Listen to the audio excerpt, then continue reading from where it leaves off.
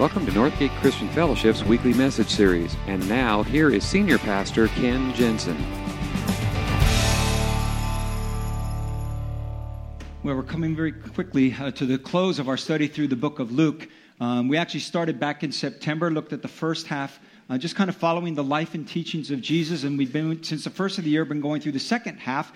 And we're coming very, very close to the end, a couple more weeks left. And this morning, we're going to look at a passage around the Last Supper and kind of take a look at that. And it's something that if you don't have any knowledge about this, I'm really glad you're here this morning. And we're going to do something a little bit different because we're not just going to talk about it. We're actually going to participate in it together, and with a little bit of explanation, because a lot of times you do things, kind of out of tradition, and you don't really know what's behind it and what that means. And there's a lot behind this act that we do together. And all Christian churches celebrate this in different ways, in different times maybe, but we all do. And it goes by sometimes different names depending on the tradition, sometimes called the Eucharist or communion or the Lord's table. And in different traditions, there's different understandings about what it means and how to interpret it. If you were raised in the Roman Catholic tradition, you probably know this. There's something that is called the doctrine of transubstantiation. And it really is a belief that in the breaking of the bread and drinking from the cup, that actually the bread, by miraculous work of God, becomes the actual body of Christ. And that the wine actually becomes, through a miraculous act of God, the blood of Christ. Now, I didn't grow up Roman Catholic. I grew up in a pretty conservative Pentecostal church. And so in our church, we believe the bread stays bread, but the wine is miraculously transformed into grape juice. That's a little inside joke. Very little and very inside, evidently. But so if you know nothing about this, I'm really glad you're here this morning, because I want to walk you through this a little bit and understand what it was that Jesus was doing. And if you're here and you know nothing about this, all you know about this is the Leonardo da Vinci painting, and you're wondering why all those guys were sitting on the same side of the table, okay? We're going to explain it a little bit this morning. And it's found actually in Luke's Gospel, chapter 22. So if you have a Bible, or if you don't, feel free to use one of the ones on the table next to you, or on the seat next to you. And we're going to begin reading Luke 22, beginning in verse 7. It says, "Then came the day of unleavened bread, on which the Passover lamb had to be sacrificed. Jesus sent Peter and John ahead, saying, 'Go and make preparations for us to eat the Passover.' 'Where do you want us to prepare for it?' they asked. He replied, 'As you enter the city, a man carrying a jar of water will meet you. Follow him to the house that he enters, and say to the owner of the house, "The teacher asks, where's the guest room where I may eat the Passover with my disciples?"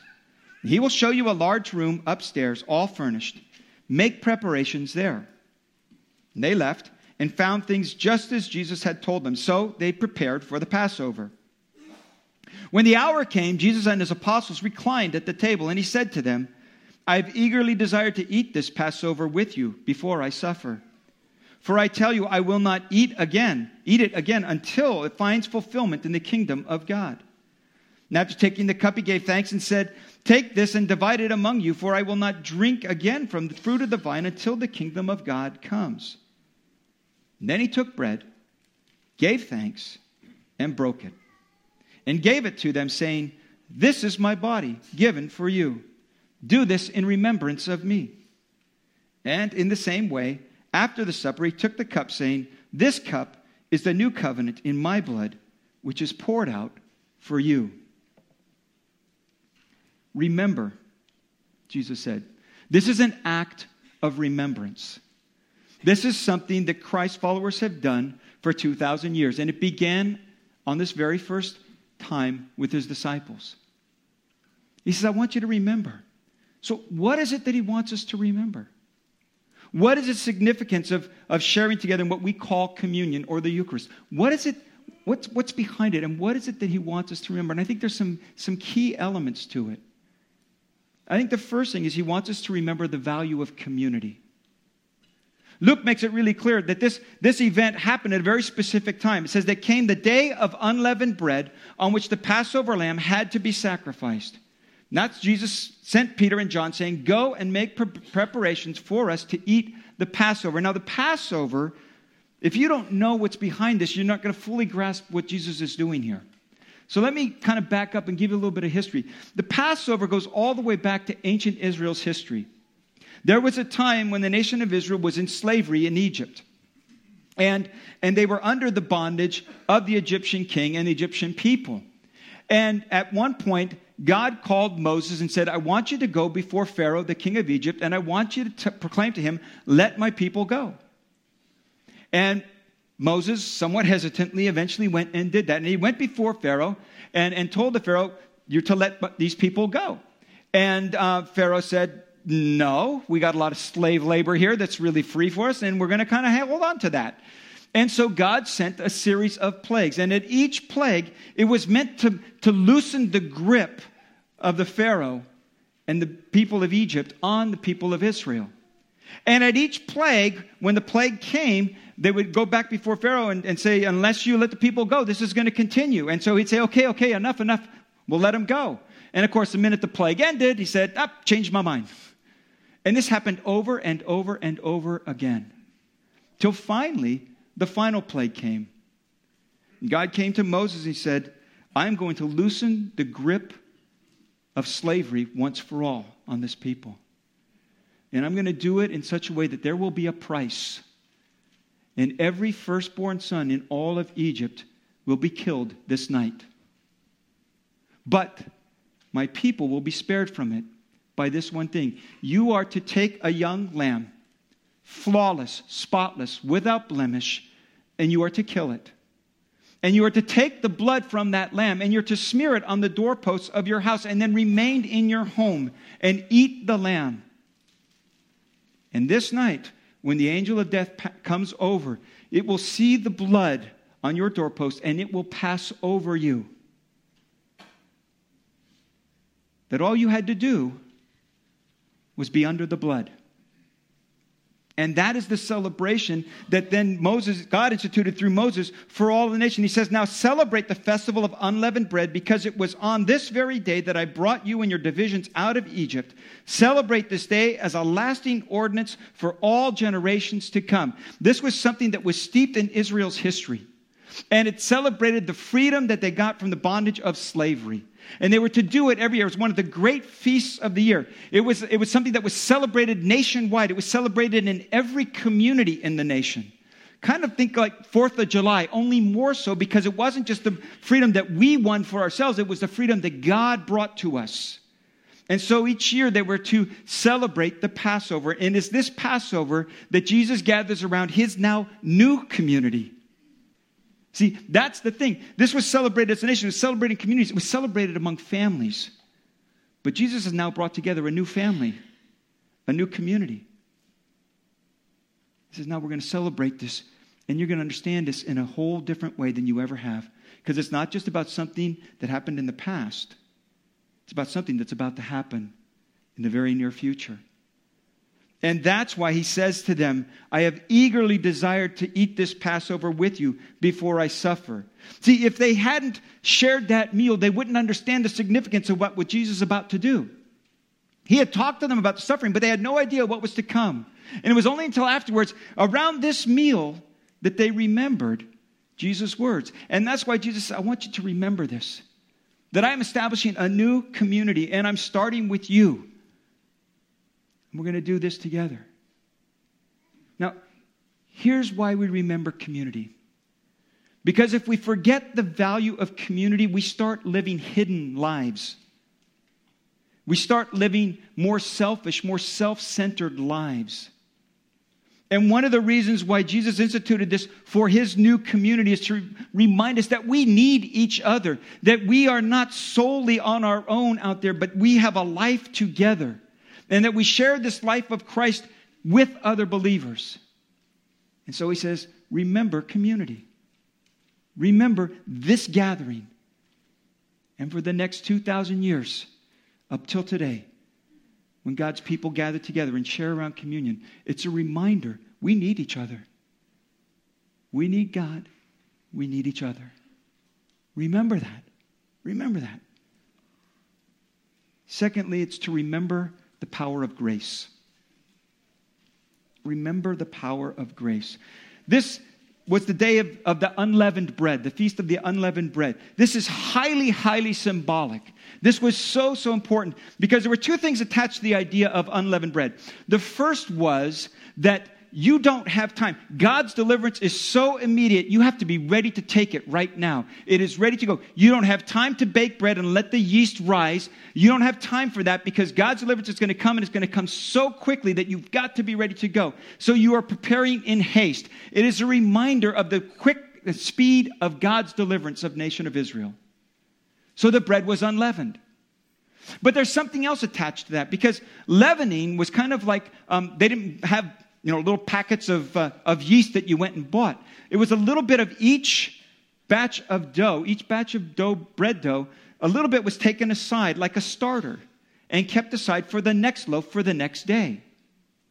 And it was symbolic in the same way that this little starter is saved for the next loaf and generations of loaves of bread to come. So it is that the sin of Israel goes from generation to generation to generation. The sin of people from generation to generation. So when it came to the celebration of Passover, not only was it supposed to be unleavened bread, but every bit of leaven, every bit of starter was to be removed from the home. It's a symbol of purity. And in the same way that the lamb that was sacrificed had to be pure and spotless and flawless, symbolizing the flawless, spotless God. So the bread was to be without yeast. Yeast or leaven was often a symbol of sin. And so it is to be unleavened bread. And so when Jesus takes bread, it says he broke it. He said, "This is my body, broken for you." Now that's also important. If I this morning asked everyone in this room who has earned a PhD to stand, I'm not asking you to do that, but if you did, there might be a few of you standing and you would have a great camaraderie because you would be the smart people in the room. And most of the rest of us would feel left out. Or if I asked everybody who has made a lot of money this last year and has really been successful in business, some of you could stand. And a lot of us would be left out. But there is something about brokenness that every one of us knows.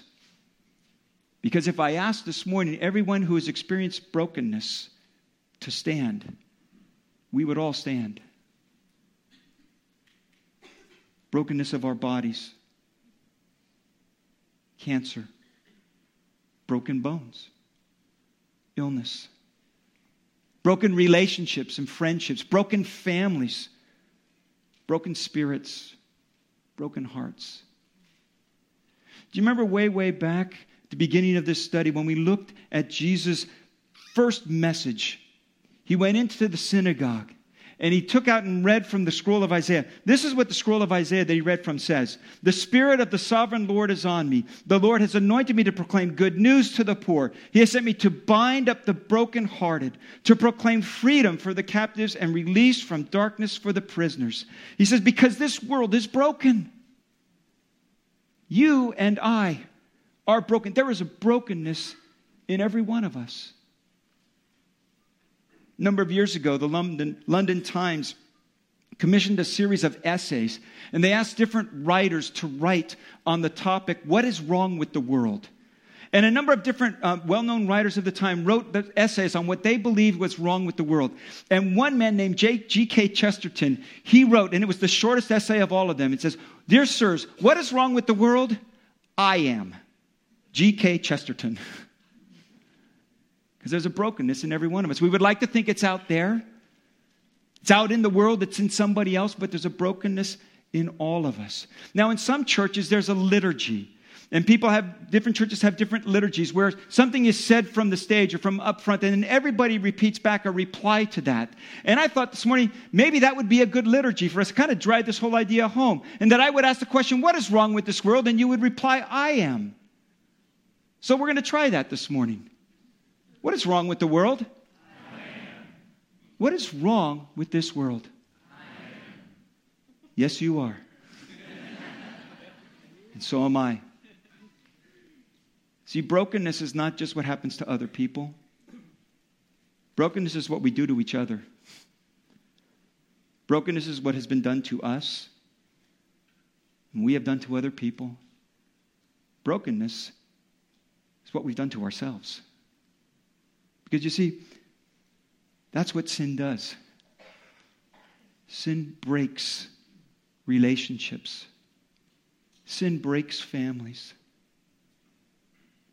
Sin breaks communication.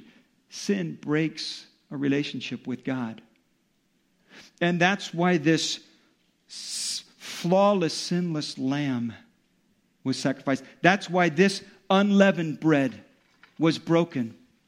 Because Jesus, in essence, was saying, I know your brokenness, and I am sharing my brokenness with you.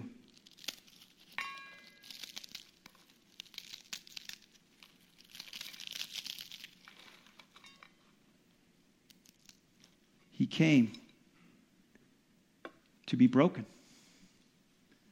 And he left this with these people so that they would understand the significance. Jesus is tying all of Israel's history together because the ultimate sacrifice is about to be offered.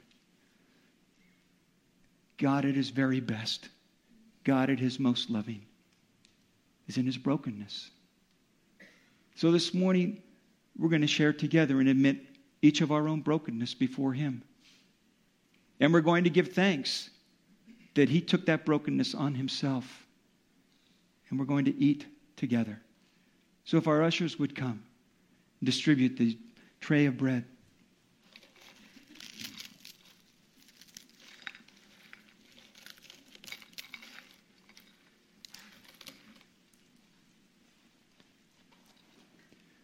I'm going to ask you to take and hold on to your morsel of bread.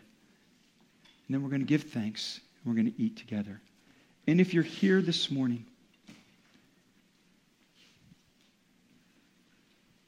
and you're not quite there yet, and maybe you're here just simply because you're on a path of seeking, and you want to know this relationship with God, but you're not quite there yet. You haven't made that step of faith or taken that decision. I just want to tell you, go ahead and pass the tray by. And don't feel embarrassed or looked down upon, because this has nothing to do with you. It has nothing to do with us. It has to do with what Christ has done for us.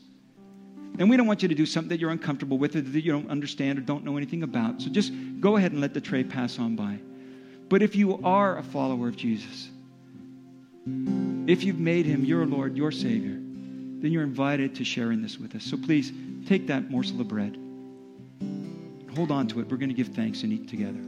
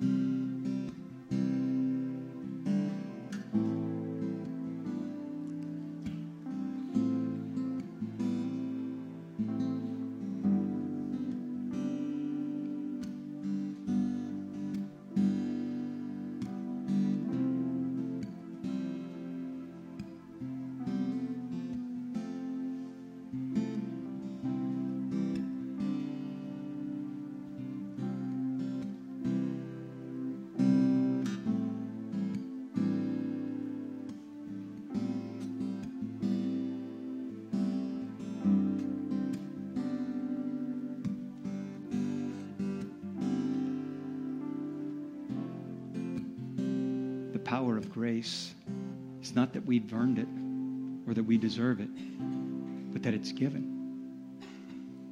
See, that's Jesus' words. It's my body given for you. He has done what needs to be done. He was the perfect sacrifice. He was the flawless lamb. He was the unleavened bread. In him there was no sin. And so he did for us what we could not do for ourselves. And all he says is, take it. Take it. See, there's something about a meal. You can have the most sumptuous meal spread out before you and still starve if you don't take a bite of it. You can have the most nutritional meal there for you, but you will not benefit from it one moment unless you eat it. So Jesus said, eat this bread. This is my body broken for you. There's something else about eating, that what you eat becomes a part of you. It fuels your body. And in the same way we eat this bread, it is symbolic of that Christ is now in us. He is a part of us. He is the indwelling Christ, and he fuels our spirit. And if we forget that, if we forget grace, we're in great danger of becoming judgmental, feeling superior to other people. And we forget we've done nothing to deserve this. We are simply trophies of his grace. So, Lord, thank you that you took on our brokenness. Thank you that you bore it in your own body so that we could be made whole. And we take this bread and we eat it together with grateful hearts, remembering you. In Jesus' name, amen. Let's eat together.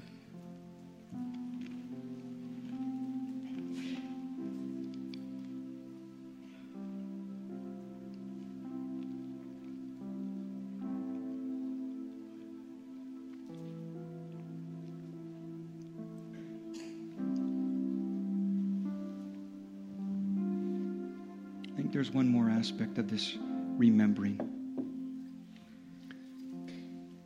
It says, in the same way after supper, he took the cup, saying, this cup is a new covenant in my blood.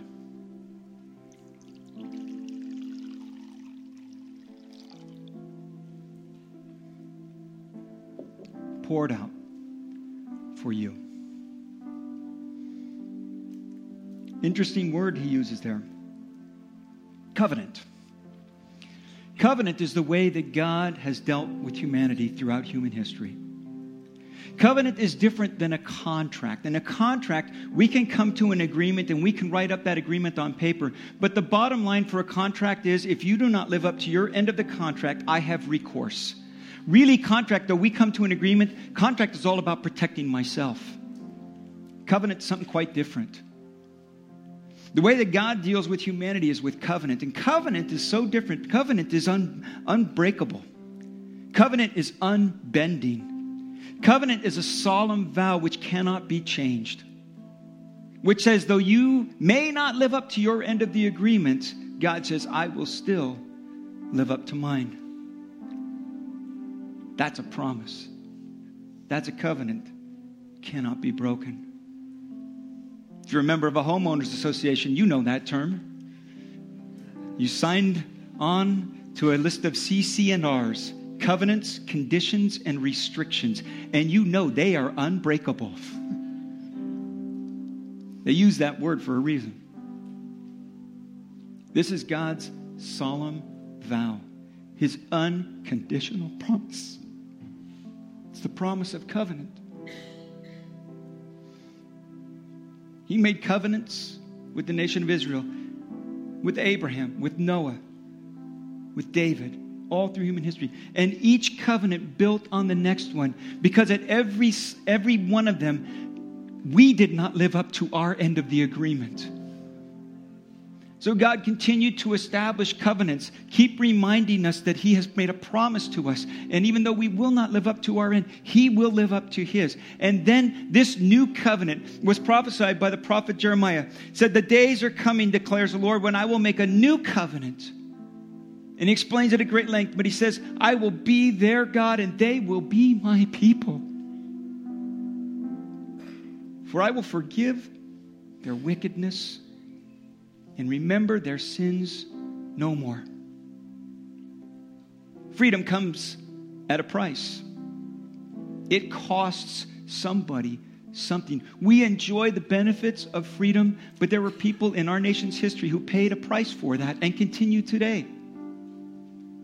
There is a cost to forgiveness, because to forgive is to absorb the pain that is due you and not take revenge, but to absorb it on yourself. And when God made this new covenant through Jesus Christ, he is saying, I have made this solemn vow that I will take on me your guilt, your shame, your sin, your wickedness.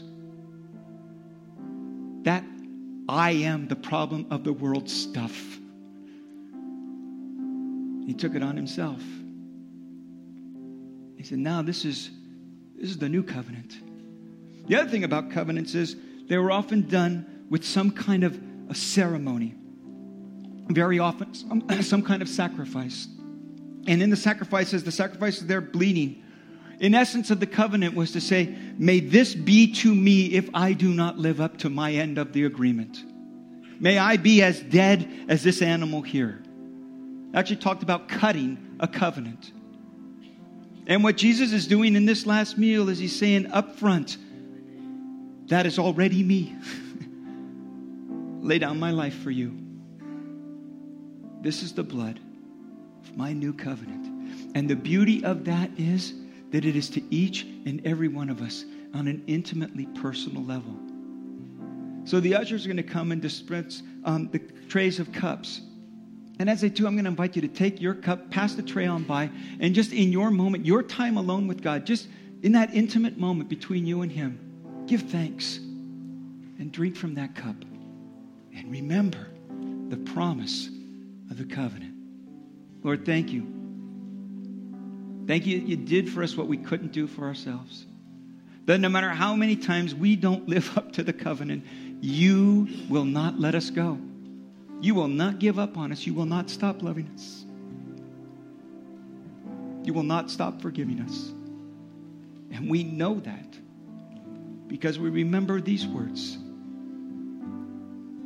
This is my blood, new covenant in my blood, poured out for you. So we drink from this cup with grateful hearts. In Jesus' name, amen. Ushers.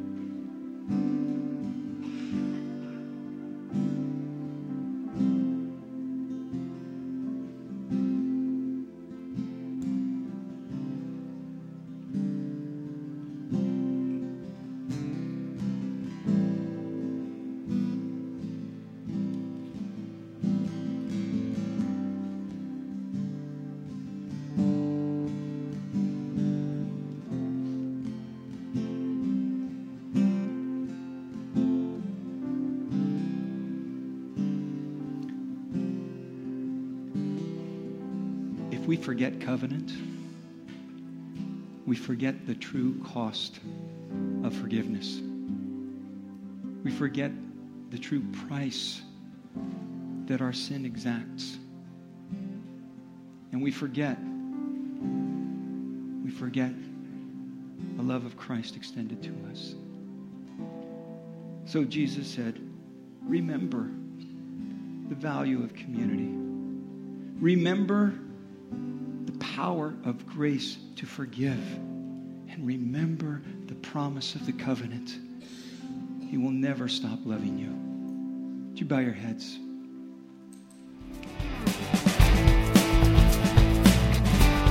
Thank you for listening to this week's message. We trust that you'll join us again soon for another uplifting message from Northgate Christian Fellowship, located in Benicia, California.